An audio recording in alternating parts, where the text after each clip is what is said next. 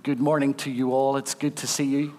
If you're joining us online, thank you so much for being with us. As our children go out to their ministry, we'll be praying that God will bless you, and we thank you for all of your hard work, those of you that are making that happen today. We're very grateful. Please, if you have a Bible, could you turn in Matthew chapter 5 to Matthew chapter 6? For those of you that don't know me, my name is Malcolm Duncan. I have the privilege of leading the church here at Dundonald. And I'd like to thank you for taking the time to be with us this Sunday, whether you're here in person in the room or you're joining us online. I'm aware that modern life has many demands upon it, and I'm grateful to you for being here or for joining us online, praying that God will richly bless you. Can I really encourage you to get behind all the things that are going to be happening across the next 2 or 3 weeks as we gather together. And I know that God has been really using Davey and the team down in Relentless. And you'll want to hear about that next Sunday night and encourage him as he brings God's word to us next Sunday morning and across the Wednesdays as well, as our own folk share God's word and as we seek God's face together. It's a great time to be together and just encourage one another and gather around the scriptures. Please do try to be alongside those folk. And tonight, before I get to my message this morning, I want to preach this evening in the series that we've been doing on living free from various issues. Tonight I'm preaching on living free from rejection. And I'd love you to think about someone that you know that needs to hear that message. Perhaps a believer who has slipped away from their relationship with God, or somebody who's finding life really difficult or finds it hard to know that they're loved or accepted. Maybe that's you, but maybe it's somebody else. Would you just take a few moments this afternoon to pray about that and perhaps give them a ring and ask them to come along, invite them out for a cup of coffee or something, and just connect with them, and let's see what God might do with it. So Matthew chapter 6, as we continue our series looking at the Sermon on the Mount, we've entitled this series, The Manifesto for Life, the Best Way to Live. And this morning, I want to focus on the first 18 verses of Matthew 6, if I can, exploring the theme of a healthy spiritual life. Let's read these words together. Beware of practicing your piety before others in order to be seen by them, for then you have no reward from your Father in heaven. So whenever you give alms, do not sound a trumpet before you, as the hypocrites do in the synagogues and in the streets, so that they may be praised by others. Truly, I tell you, they have received their reward. But when you give alms, do not let your left hand know what your right hand is doing, so that your alms may be done in secret, and your Father who sees in secret will reward you. And whenever you pray, do not be like the hypocrites, for they love to stand and pray in the synagogues and at the street corners, so that they may be seen by others. Truly, I tell you, they have received their reward. But whenever you pray, go into your room and shut the door and pray to your Father who is in secret, and your Father who sees in secret will reward you. When you are praying, do not heap up empty phrases as the Gentiles do, for they think that they will be heard because of their many words. Do not be like them, for your Father knows what you need before you ask him. Pray then in this way: Our Father in heaven, hallowed be your name. Your kingdom come, your will be done on earth as it is in heaven. And give us this day our daily bread. And forgive us our debts, as we also have forgiven our debtors. And do not bring us to the time of trial, but rescue us from the evil one. For if you forgive others their trespasses, your heavenly Father will also forgive you. But if you do not forgive others, neither will your Father forgive your trespasses. And whenever you fast, do not look dismal like the hypocrites, for they disfigure their faces so as to show others that they are fasting. Truly, I tell you, they have received their reward. But when you fast, put oil in your head and wash your face, so that your fasting may be seen not by others, but by your Father who is in secret. And your Father who sees in secret will reward you. I'm going to read to the end of the chapter, and I'll explain why in a moment. Do not store up for yourselves treasures on earth where moth and rust consume, and where thieves break in and steal. But store up for yourselves treasures in heaven, where neither moth nor rust consumes, and where thieves do not break in and steal. For where your treasure is, there your heart will be also. The eye is the lamp of the body. So if your eye is healthy, your whole body will be full of light. But if your eye is unhealthy, your whole body will be full of darkness. If then the light in you is darkness, how great is the darkness? No one can serve two masters. For a slave will either hate the one and love the other, or be devoted to the one and despise the other. You cannot serve God and wealth. Therefore, I tell you, do not worry about your life, what you will eat or what you will drink, or about your body, what you will wear. Is not life more than food, and the body more than clothing? Look at the birds of the air. They neither sow nor reap nor gather into barns, and yet your heavenly Father feeds them. Are you not of more value than they? And can any of you, by worrying, add a single hour to your span of life? And why do you worry about clothing? Consider the lilies of the field, how they grow. They neither toil nor spin. Yet I tell you, even Solomon, in all his glory, was not clothed like one of these. But if God so clothes the grass of the field, which is alive today, and tomorrow is thrown into the oven, will he not much more clothe you, you of little faith? Therefore, do not worry, saying, what will we eat, or what will we drink, or what will we wear? For it is the Gentiles who strive for all these things. And indeed, your heavenly Father knows that you need all these things. But strive first for the kingdom of God and his righteousness, and all these things will be given to you as well. So do not worry about tomorrow, for tomorrow will bring worries of its own. Today's trouble is enough for today. Amen. God always blesses the public reading of his inspired and his infallible word. Last week, we finished looking at Matthew chapter 5 and the Sermon on the Mount. And I'm so grateful to you and to many others for the comments that you're making on Facebook and in person about this sermon series, this Manifesto for Life. So far, we've looked at the first chapter just. There are 3 in this sermon. And that first chapter looked at priorities and having an attitude of growth and dependency in God and openness to him. It looked at the fact that Jesus called his disciples to let their light shine out before the world so that they could see who God was through the way followers of Jesus acted and behaved and believed, like salt and like light, reminding them that their small lives can make a huge difference for the kingdom of God. We also were reminded that Jesus said, I didn't come to get rid of all the regulations and rules and laws that go with Judaism. I have fulfilled them. I'm living them out. But he went further and he said, but I am the living way to a real, true, balanced, fruitful, and effective life. He is the living Torah.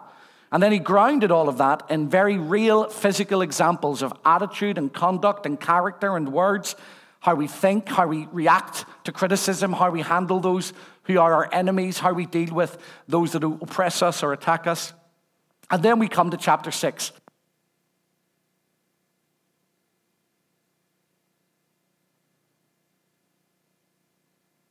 About a 10-second delay on this microphone when I turn it off, so my apologies for that. Then we come to chapter 6.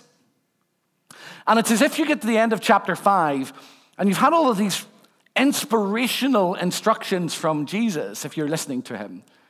And in your heart, you're saying, how do I do that? And then you read the verses that we've just read. I want to focus, if I can, on the first 18 verses. When you read and take seriously Matthew chapter 5, with its hope and with its challenge, you end up feeling like your life could be gloriously different. But you also feel deeply challenged. Where does the strength to live like this come from?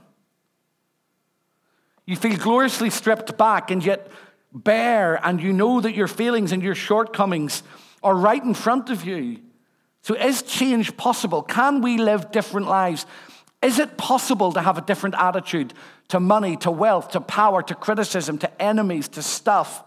Is it possible to let your integrity shine out so that your word can be your word? Make no mistake about it. Matthew chapter 6 is as revolutionary as Matthew chapter 5. In it, if Jesus has been talking about how we deal with our inner attitudes in Matthew chapter 5, in Matthew chapter 6, he starts to talk about how we deal with our spirituality, how we deal with our relationship with God. And there he lands on the nub of the issue. In Matthew 7, as we'll see in a few weeks' time, he's talking about relationships and judging others and making sure your heart is right. If Matthew 5 is about me and myself and how I think and process, and Matthew 7 is about how I relate to other people, then Matthew 6 is about how I relate to the world around me. How do you deal with worry? Are you like me? Could you worry for Northern Ireland? How do you deal with stuff? Does it determine you? Does it give you a sense of value and purpose and wealth or identity that you might have things? How you deal with those is deeply connected to how you deal with God. And in a way that is very rarely exposed, I think, Jesus does something in Matthew chapter 6 which is fundamentally life-giving if we will let it be. We are not changed from the outside in. We are transfigured. We are changed as human beings from the inside out. Get that sorted and everything else will be sorted. And it's not rooted, this change, in how you view other people. It's rooted in how you and God relate to one another. In your unseen, unnoticed, private spirituality. Make no mistake about it. Who we are when the lights are out will eventually show up. Our inner lives will catch up with us, and they will be reflected in our lifestyles eventually. You can fool me, and you can fool the church, and you can fool your family. But there are two people you cannot fool: God and ultimately yourself. Matthew 6 shows us how to live well from the inside out. And it's the only way to live well. It's that I want to focus on with you. At the heart of the power to change is resting in the power of God in you and allowing it to flow out of you and into the world around you. But this isn't a nondescript idea. It's not a spiritual aphorism that exists in the air somewhere. For Jesus, spirituality is measurable. It's clear. You can work it out. The Sermon on the Mount isn't this kind of spiritual truth that exists up here. Here and again, he gives you key, concrete things that you can work out. Do you want to know how you're doing with God? Let me give you 3 simple tests given here in Matthew 6. I'll give you another few when we get to Matthew 7. But for the moment, this is about you and God. How's your generosity? How's your self-discipline? And how's your prayer life? They'll tell you how you're doing with God. Those 3 things. How generous are you? What's your relationship with God like in prayer? And how disciplined are you? What dictates your decisions day by day? Those are the 3 key things that Jesus focuses in on the first half of Matthew chapter 6. And they're uncomfortable because we don't really like to be challenged around these things. But if we're to be healthy followers of Jesus Christ, these tests are healthy for us. They'll help us to grow. They'll help us to be encouraged and strengthened. A word of warning. 3 times in Matthew chapter 6, verses 1 to 18, Jesus uses a word which I'll come back to a little later on. It's the word hypocrite. And it is the Greek word from which the word actor comes, actually. It's the idea that you have one life on the inside and one life on the outside. And what he's doing here is not, in the first instance, challenging those who are following him, although he's doing that. What he is doing in this sermon to those that are listening is also challenging those who say that they are the right ones.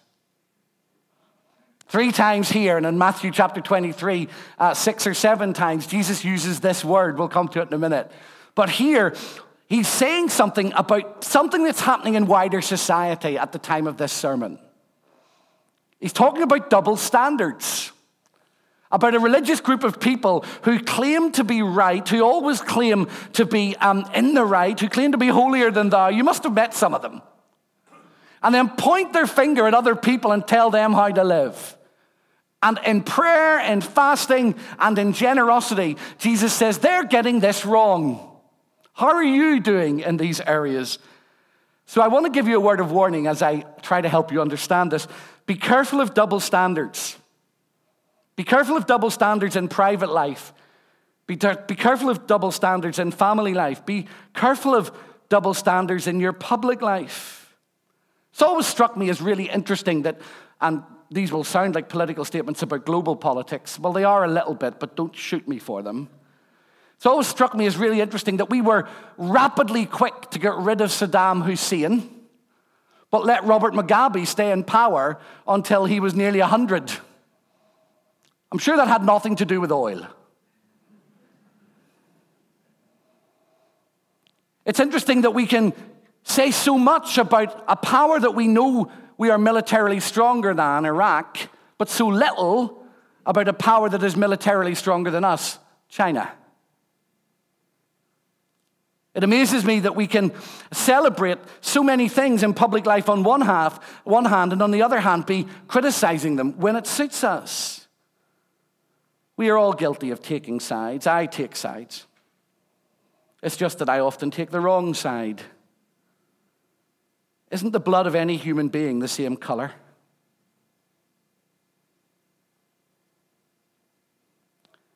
Isn't wrong wrong when it's perpetrated by somebody you love or somebody you don't love? Hypocrisy can be seen in our attitudes and our actions as nations, but it can also be seen in our actions as people. Have you ever had that? Those of you that have children for a moment, let me ask you this. Have you ever had that awful conversation when you meet the parent of another child? And it's amazing that parents' children, they always think their children are geniuses. No matter what parent you talk to, well, he's specially gifted, you know. He's advanced. They're talking about having him miss a year in school. Everybody's children seem to be geniuses. We have this pink lens or tint that we can put on our own children. And of course, it's because we love them. It's because they're ours. We have a responsibility for them. We believe in them. But that can tilt over into them not being able to do anything wrong. I was trying to remember the name of the girl from Charlie and the Chocolate Factory, the one that blows up, Violet, whatever her name is. We have that attitude. If we're not careful, those that are closest to us can do nothing wrong, and anybody else can do everything wrong. Just be careful in your heart as we explore these 3 key areas about double standards. About applying to other people, other churches, other leaders, other children, other marriages, other nations, other political viewpoints, other creeds, other colors, other cultures. A standard which you don't apply to yourself. I want to read to you for a moment from Mark chapter 7. You'll need to turn to it in your Bibles. I'm going to read a few verses, starting at verse 14.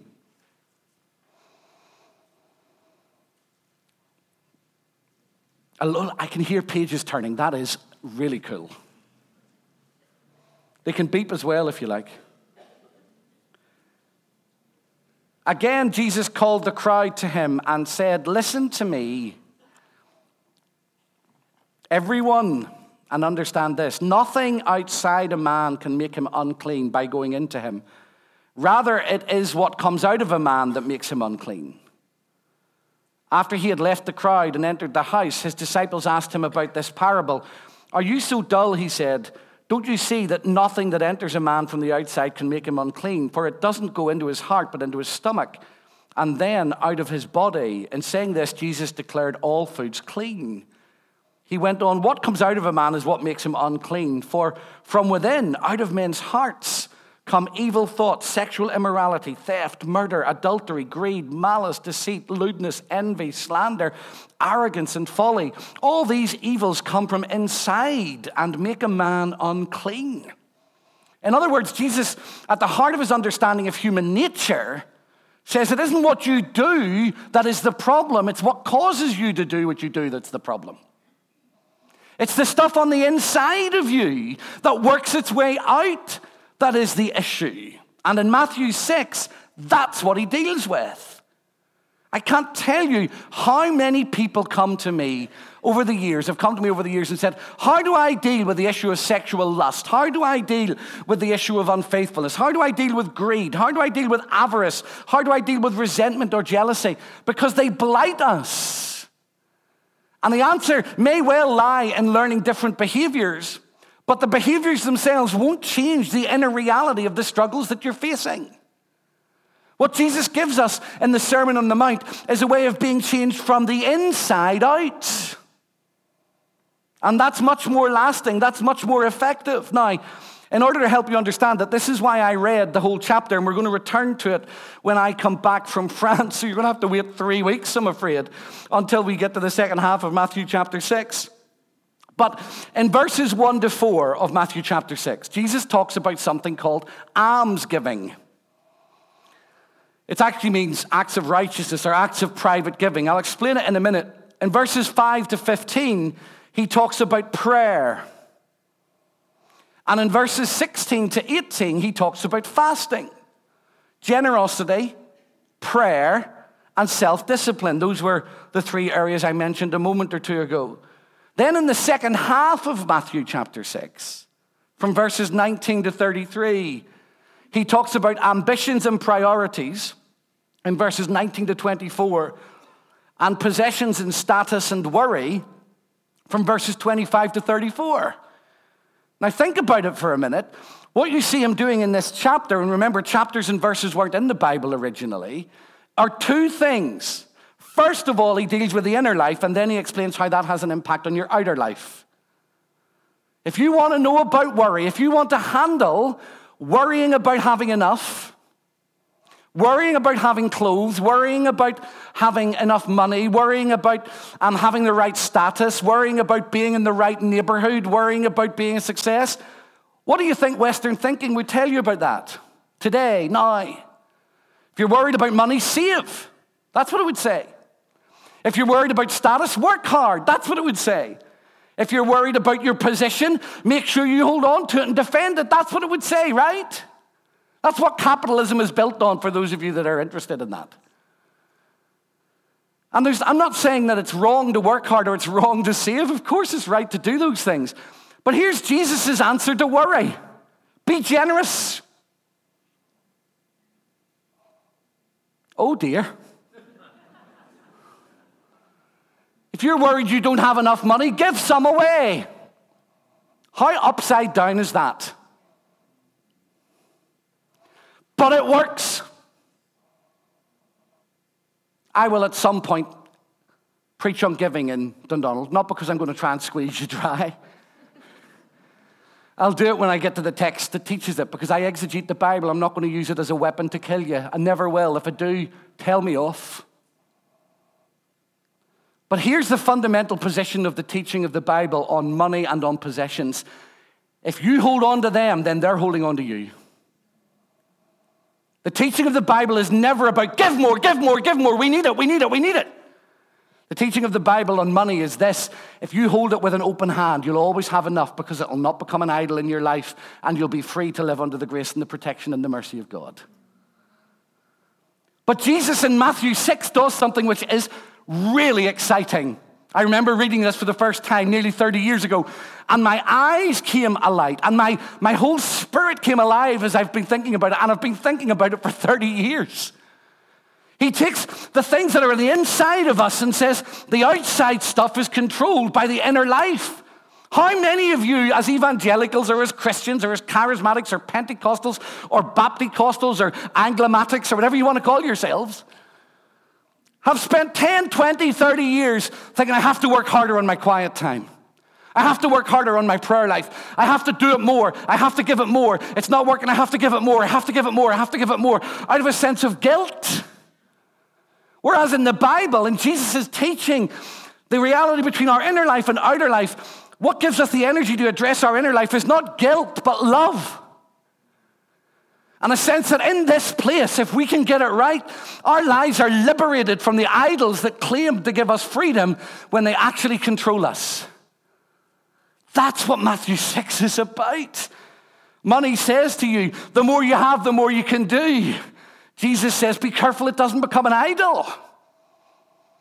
Be generous with your time. Be generous with your money. Be generous with your attitudes. Be generous with your life. Be generous with your home. And you will see worry begin to fade. Ambitions take on a new significance. Possessions and status become used for the kingdom of God.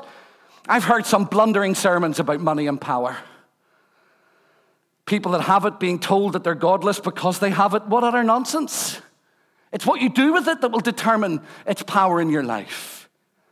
And here in Matthew 6, Jesus takes alms, prayer, and giving, the root of who you are on the inside when no one else is looking, and explains how we are to live so that our ambitions and our worries and our anxieties and our outer life can fall into step with it.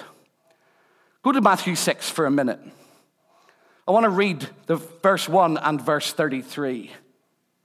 Verse 1 says, be careful not to do your acts of righteousness before people, to be seen by them. If you do, you will have no reward from your Father in heaven. Now look at verse 33. Instead, seek his kingdom and his righteousness, and all these things will be given to you as well. That's like two bookends that explain everything else in between. Now here's an interesting thing. Chapter 6, verse 1. Be careful not to do your acts of righteousness. Now look back at verse 16 and verse 20 of chapter 5. In the same way, let your light shine before others so that they may see your good works and give glory to your Father in heaven.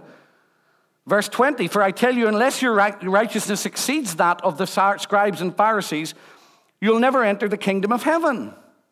Well, which is it, Jesus? In verse 16, you're saying, by the way, good deeds in verse 16 is the same word as verse 20, righteousness, in chapter 6, verse 1, righteousness. It's diakosune in Greek, and it means acts of kindness, righteousness, rightness, or mercy. So in Matthew 5:16, Jesus says, let your good deeds shine out so that people will see your good deeds and glorify your Father in heaven. In verse 20, he says, unless your good deeds shine out, then you're not going to enter the kingdom of heaven. And then in chapter 6, verse 1, he says, be careful to do your good deeds in public and private. Well, which is it? Is it that or is it that? It's both. Because here and here, he's talking about what we do in terms of our external decisions. Here, chapter 6, verse 1, he's talking about who we are on the inside when no one else is looking. It all depends. This whole chapter, in fact, much of Christian life, I hazard to guess much of evangelical Christianity, is predicated upon why you do what you do. Do you do it so that people will look at you and say, you're amazing? You pray so well. You're such a godly person. Do you do it so they can clap you and applaud you? Do you give so people can know? Do you pray so people can hear? I can remember one lady in a prayer meeting that I led in a church in Bournemouth nearly 25 years ago. And she came to me one Sunday morning and she said, I am very unhappy with the fact that people seem to pray in ways that do not fit my spirituality. And I said, what do you mean? She said, well, I just don't like the way they pray. They should stop and let me pray. And I said, there's something wrong. I'll call her Frida because her name wasn't Frida. There's something wrong with the way you're thinking. Now, That's an extreme example. I've had people not so long ago in a church that I led, we launched a huge building project. And a man came to me at the end of it. Stand up, Davey, you're the man. And I never take a lesson for you. If you ever want to give Dundonald money, don't give it to me. Don't give me a $5 to give to Dundonald, because I'll give it back to you and ask you to give it to the treasurer. I don't want to know anything about your giving. It's none of my business. This man came to me. This is how this happened. This is the envelope, Davey. Good morning, Malcolm. I'd like to give you a gift for the church. I said, oh, no, it's all right, thanks. I don't take gifts from the church. Why don't you give it to the treasurer? And he said, no, you have it. So he took my hand and he put my hand on it. I said, I don't want it. He said, no, you take it. He said, it's for the building project. I said, I don't want it. He said, you take it. And I'm like, I don't want it. And he took his hand off it. And I said, no, I don't want it. You take it. And this went on for ages. Thank you very much. Useless illustration, but helpful. And he said to me, there's a check for £1 million in that. And I said, oh.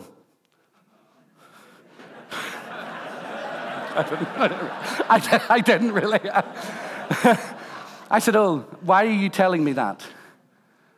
He said, I just want the church to have it so that we can build the project. I said, are there any strings associated with this? He said, no, not really. I'm not going to go into the details of it, but there was one string. And I said, you know what? You should keep that money. If you give in order to control, keep your money.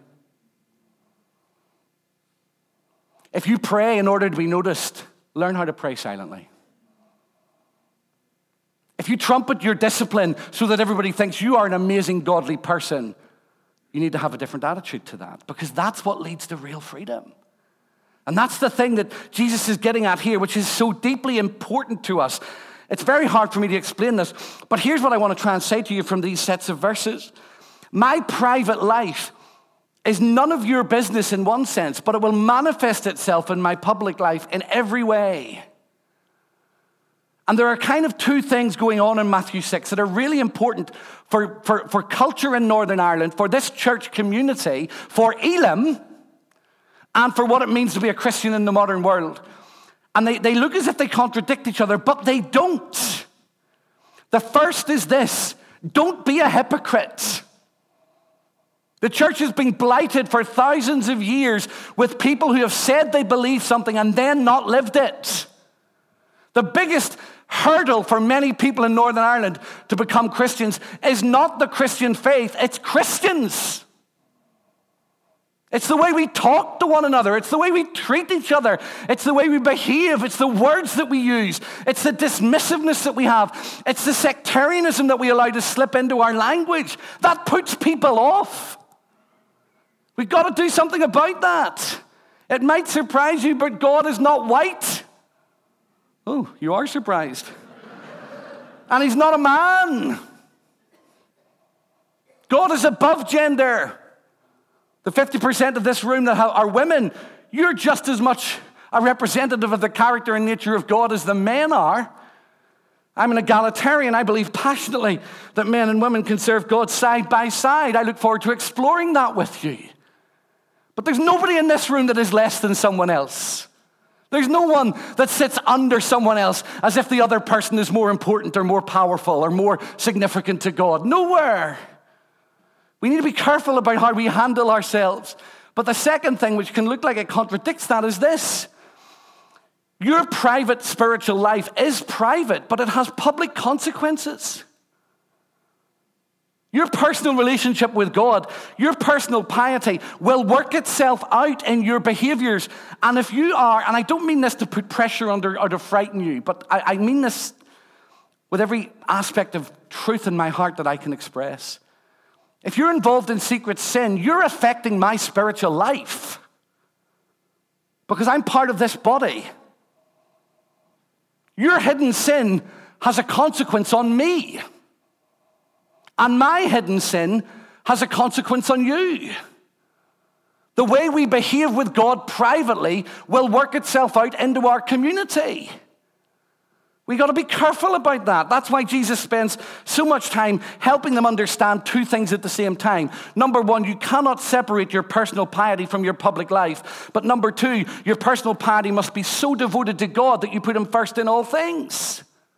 How would you feel if you came to the place where you realized when you look at the internet, there are 600 pairs of eyes looking at it with you? What would you turn off, fellas?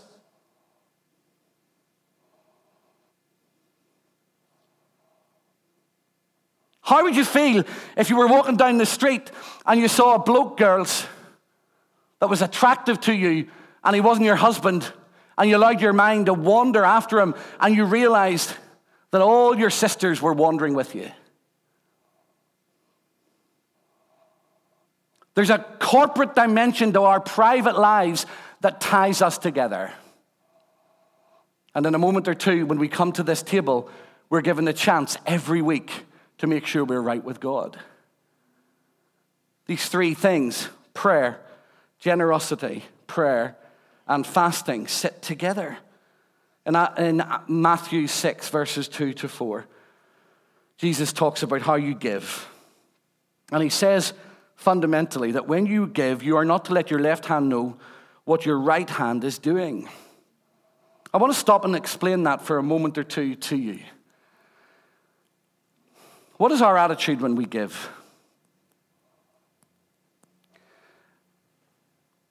One of the challenges that we face is that we can give out of a wrong attitude, and the gift can still make a difference, but actually the giving of it has a negative impact on me and on the person. Almsgiving in Jewish tradition was nothing to do with the organized church, if you like, the synagogue or the temple. It was to do with what one person in the congregation or community gives to another person who has need. And the interesting thing about New Testament Christianity is that rarely is the organized giving of the church supposed to meet the needs of the poor in the community of faith. It's supposed to be us meeting each other's needs. Jesus says, when you give, don't let your right hand know what your left hand is doing. But he does it just not there. He uses this phrase of secrecy 2 or 3 times. Now, let me try and take them all together for you so that it'll save us a bit of time. If you were a faithful Jew and you were going to rabbi school or Sunday school, our equivalent of Sunday school, to get taught how to live a good life, there are 3 areas that they would spend a lot of time talking to you about. Guess what they are? Praying, giving, and fasting. If you were a faithful Muslim, there are 5 areas. Guess what 3 of them are? Praying, giving, and self-discipline, fasting. So when Jesus hones in on these 3 things, he's honing in on what Jews understood were the key principles of spiritual life. And the 3 are always in this order: giving, praying, and fasting. What we do with these things in Matthew chapter 6 really challenges us. It helps us to think through things in a different way. Now, let's take giving first of all. But in every single situation, giving in the first few verses, prayer in verses 5 to 15, and fasting in verses 16 to 18, these spiritual practices shape the way our lives live. What matters is motive.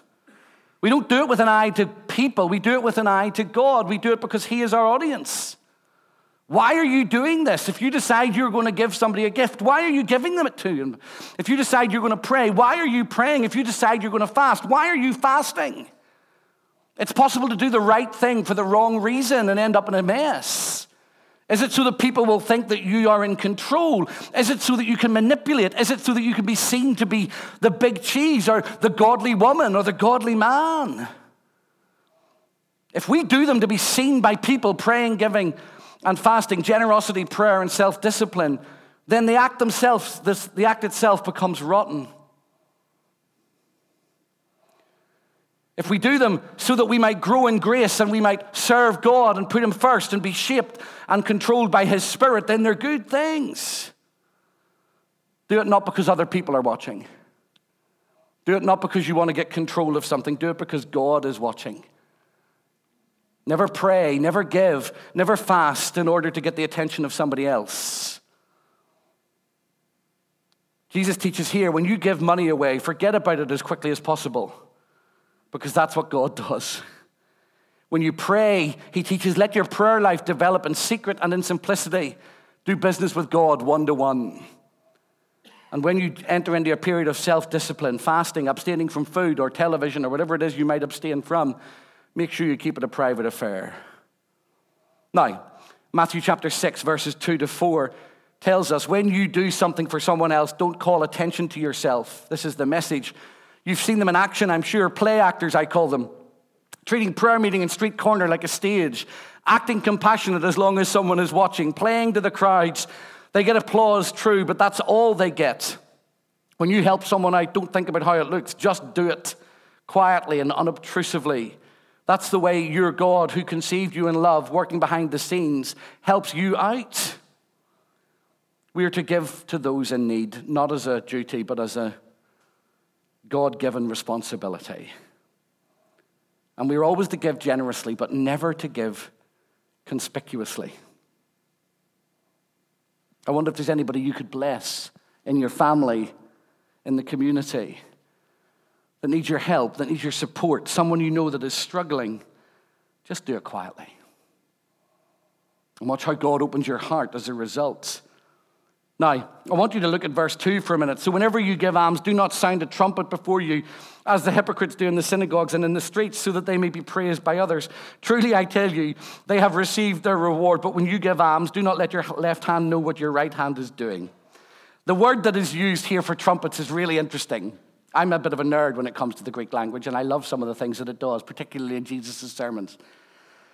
So here, if I was to take you to the temple in Jerusalem, outside it on one wall, there are a whole load of baskets, or there would have been a whole load of baskets, and they were called the trumpets. And do you know what they were? They were the offering bags. And the scribes and the Pharisees would stand beside the trumpets and watch as people gave.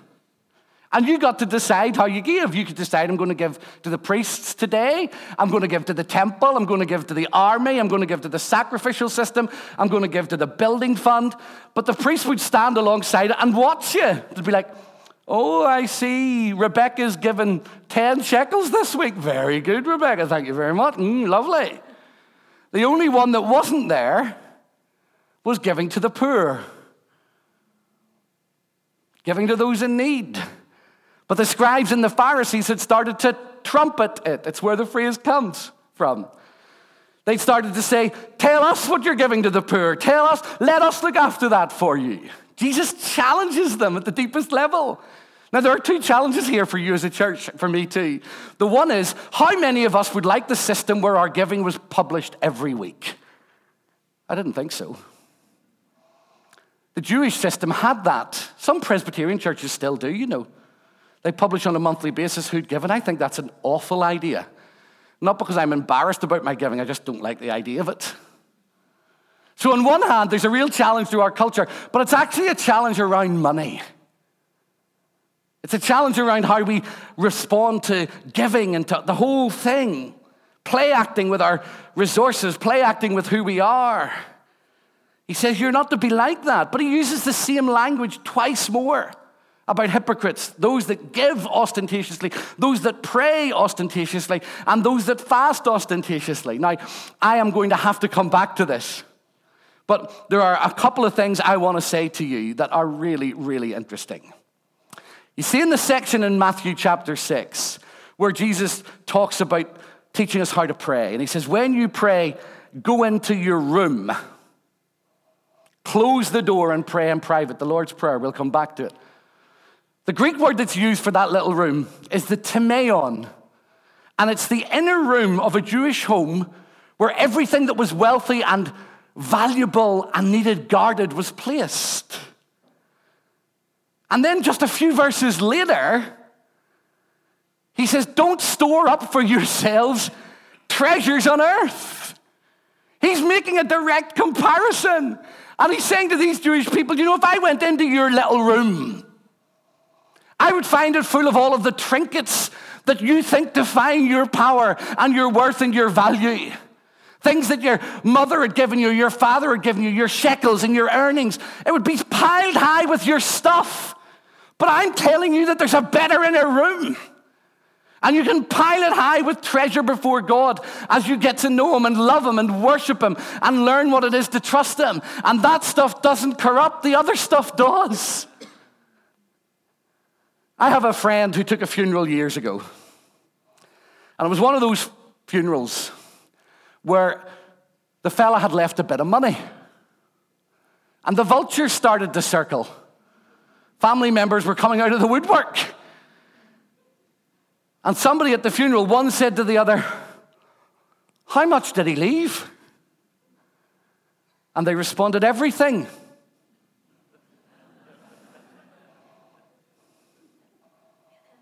You can't take a dime with you.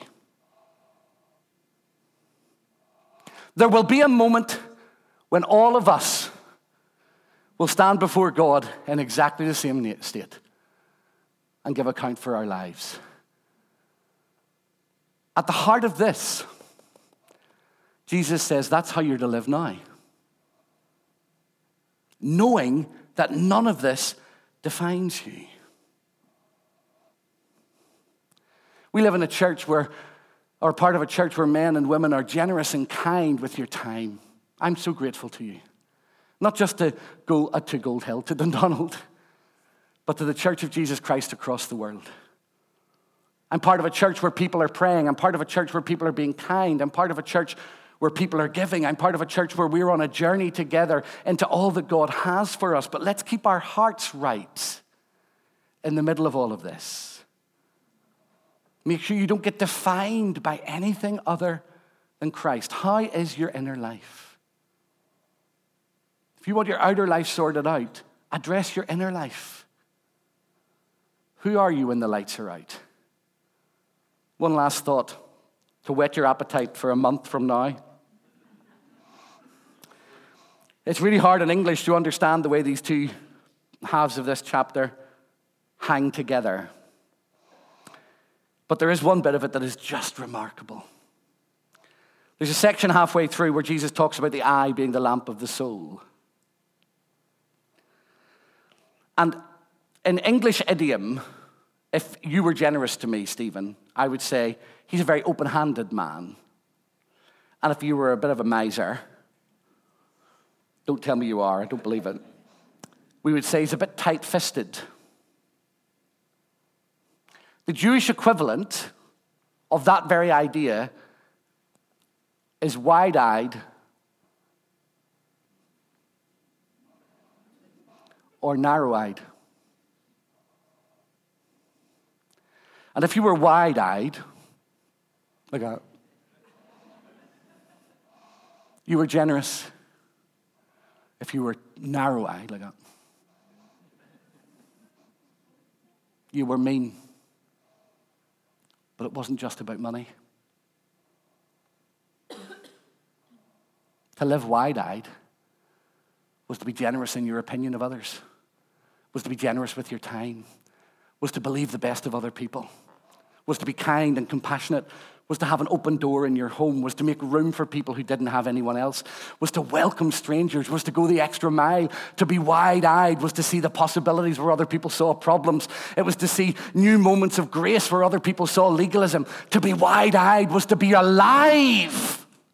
And to be narrow-eyed was to be mean and judgmental and short-tempered and self-righteous and legalistic. And here's the thing, don't fall out with me when I say this. I come from an evangelical tradition. I'm proud to be within that stream. But I am tired of the tradition I am part of being known as mean, short-eyed, close-eyed. I don't like them, and I don't like them, and I don't like them, and I don't like them, and I don't like you, and I don't like you. Everything about us at times can feel so narrow.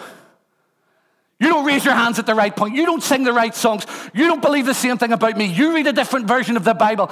You have a different attitude about baptism. You do this, you do this, you do this. And it just stinks of this close-eyedness. Do any of you know what I'm talking about? And then you meet a Christian. And they look at you. And you think, you know what? Grace shines out of your face when you look at me. Love and kindness and forgiveness and mercy and hope. What church do you think is going to attract people? Have a wild guess. If we want to see ourselves continuing to grow and blossom, we will never do it if we are tight-eyed. If we want to grow and blossom, open up your eyes. Allow yourself to see the beauty in people. Here's a simple test, a simple idea.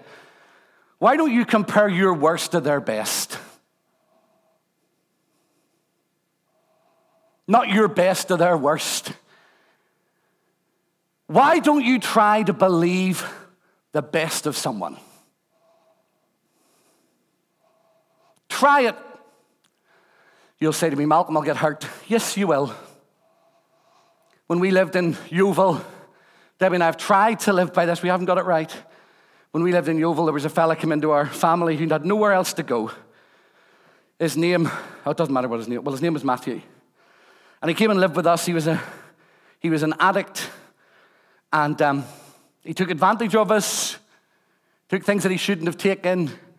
And he died, 24 years of age. A young fella called, I'll call him Stephen, that lived with us in a different context, stole things from us, wrecked our house. Would we do it again? Absolutely. Absolutely. Because there's something changes in you when you live a lifestyle to a different set of priorities. Let me tell you a story about the guy I've just called Stephen, and then we're going to come to communion.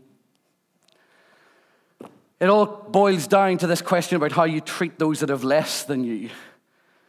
Too often we see it as an act of condescension to give. I with the power will give you time. I with the money will give you without. So I'm in power and you're receiving. The early Christian church didn't believe in the condescension of power. When you gave, when you supported, when you loved someone else, it was one beggar giving another beggar bread. You were on a level playing field. And one theologian of the early church believed that when you gave to the poor, you were looking into the eyes of God. Because Jesus said, when you've done it for the least of these, my brothers, you've done it for me. I'm going to explain a moment in my life that changed me forever, if I can.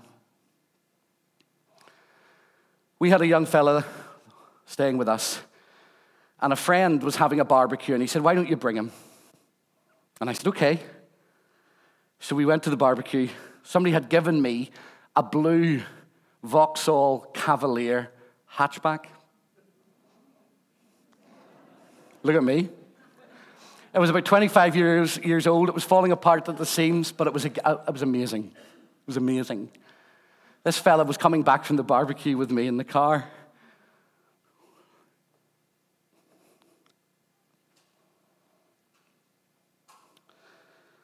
And he looked up at me and he said, Malcolm, for the first time in my life, I feel like I'm part of a family. And I looked back to say thank you. And Jesus Christ was looking at me.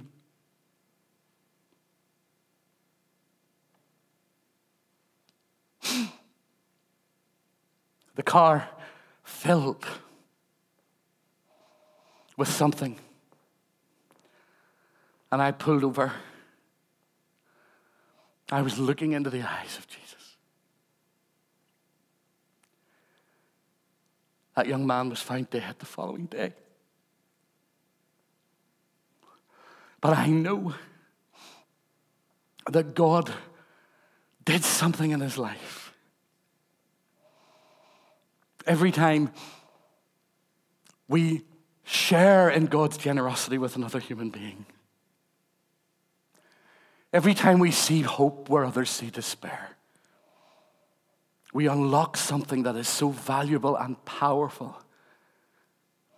And it is all rooted in a moment on a cross where your Savior saw something in you worth dying for.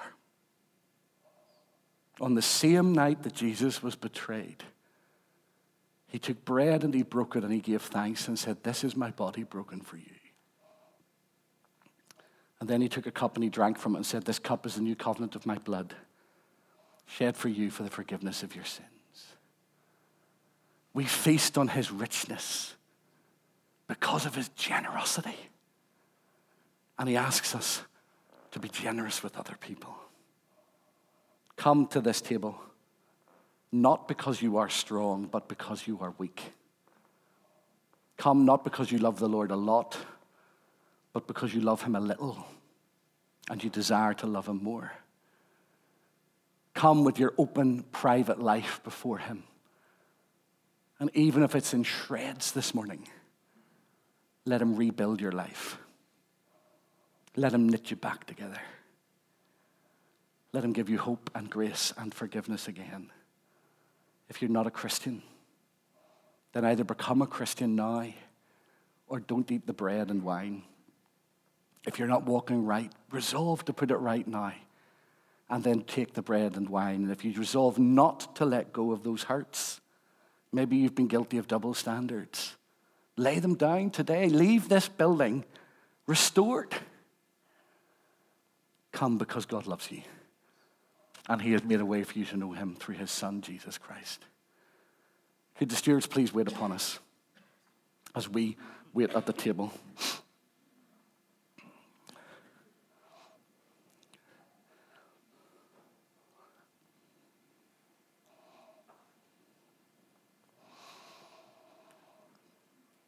Campbell, could you come and help me? We'll eat the bread together as one body, so please retain it. It reminds us that we're connected to each other, to remember the body of Jesus broken for you. Brian, to remember the body of Jesus broken for you. Thank you, everybody. If you need gluten-free bread, it's in the little bowls in the middle of the plates.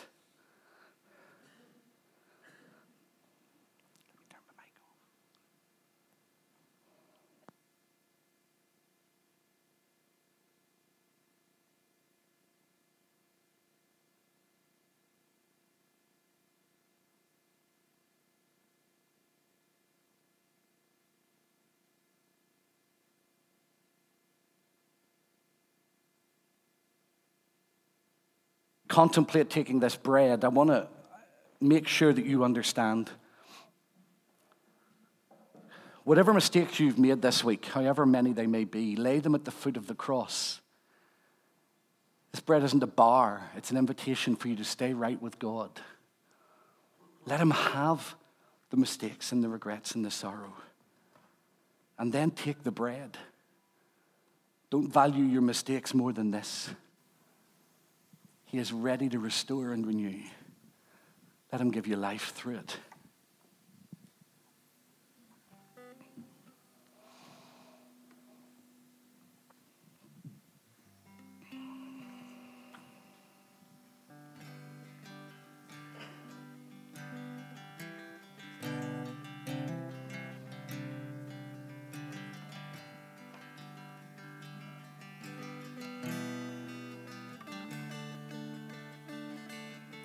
How deep the Father's love for us,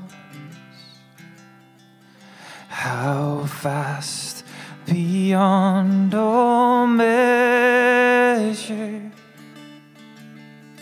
that he should give his only Son to make a wretch his treasure.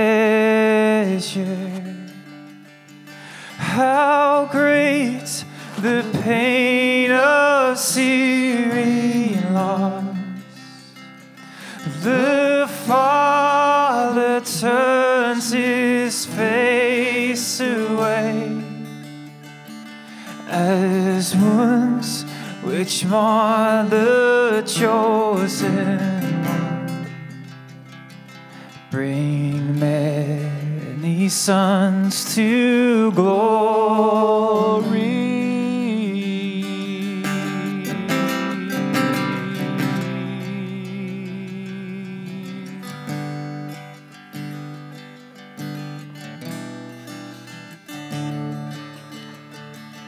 Behold the man upon the cross, my sin upon his shoulders. Ashamed, I hear my mocking voice call out among the scoffers. It was my sin that held him there until it was accomplished.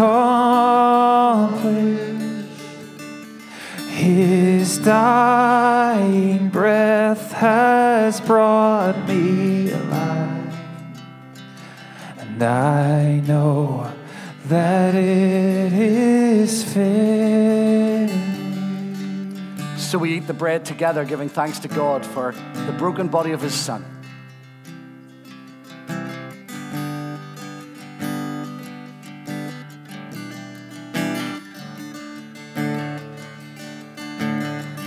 And we'll drink the wine individually, please, and then place the empty cups back into the trays. Thank you, to remember the blood of Jesus shed for you.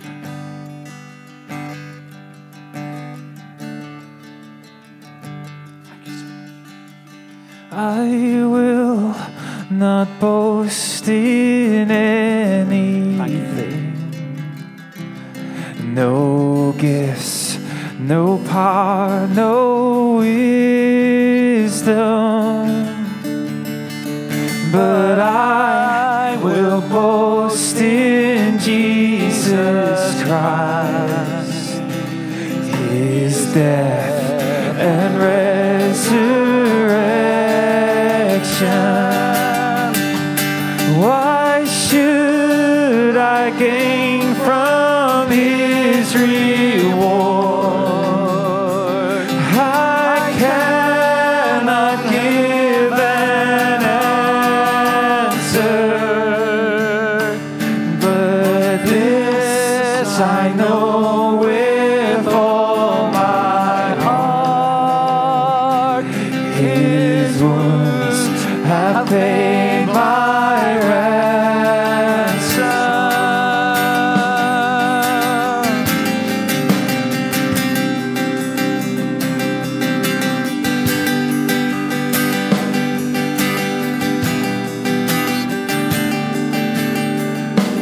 Behold the man upon the cross, my sin upon his shoulders. Ashamed, I hear my mocking voice call out among the scoffers. It was my sin that held him there until it was accomplished. His dying breath has brought me life. I know that it is finished.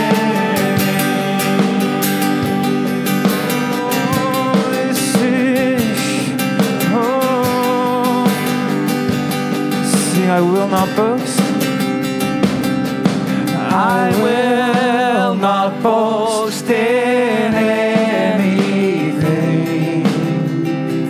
No gifts, no power, no wisdom.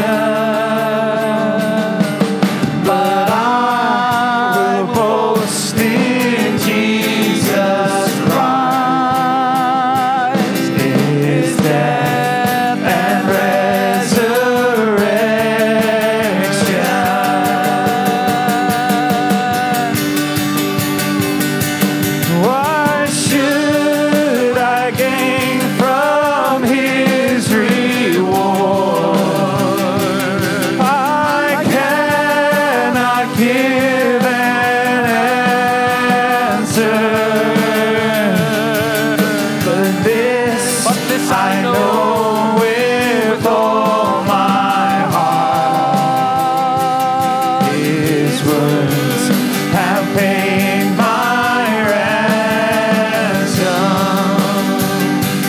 Why should I gain from His reward?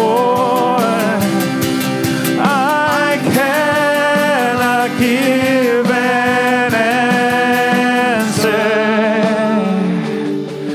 but this I know with all my heart, His wounds have paid my ransom.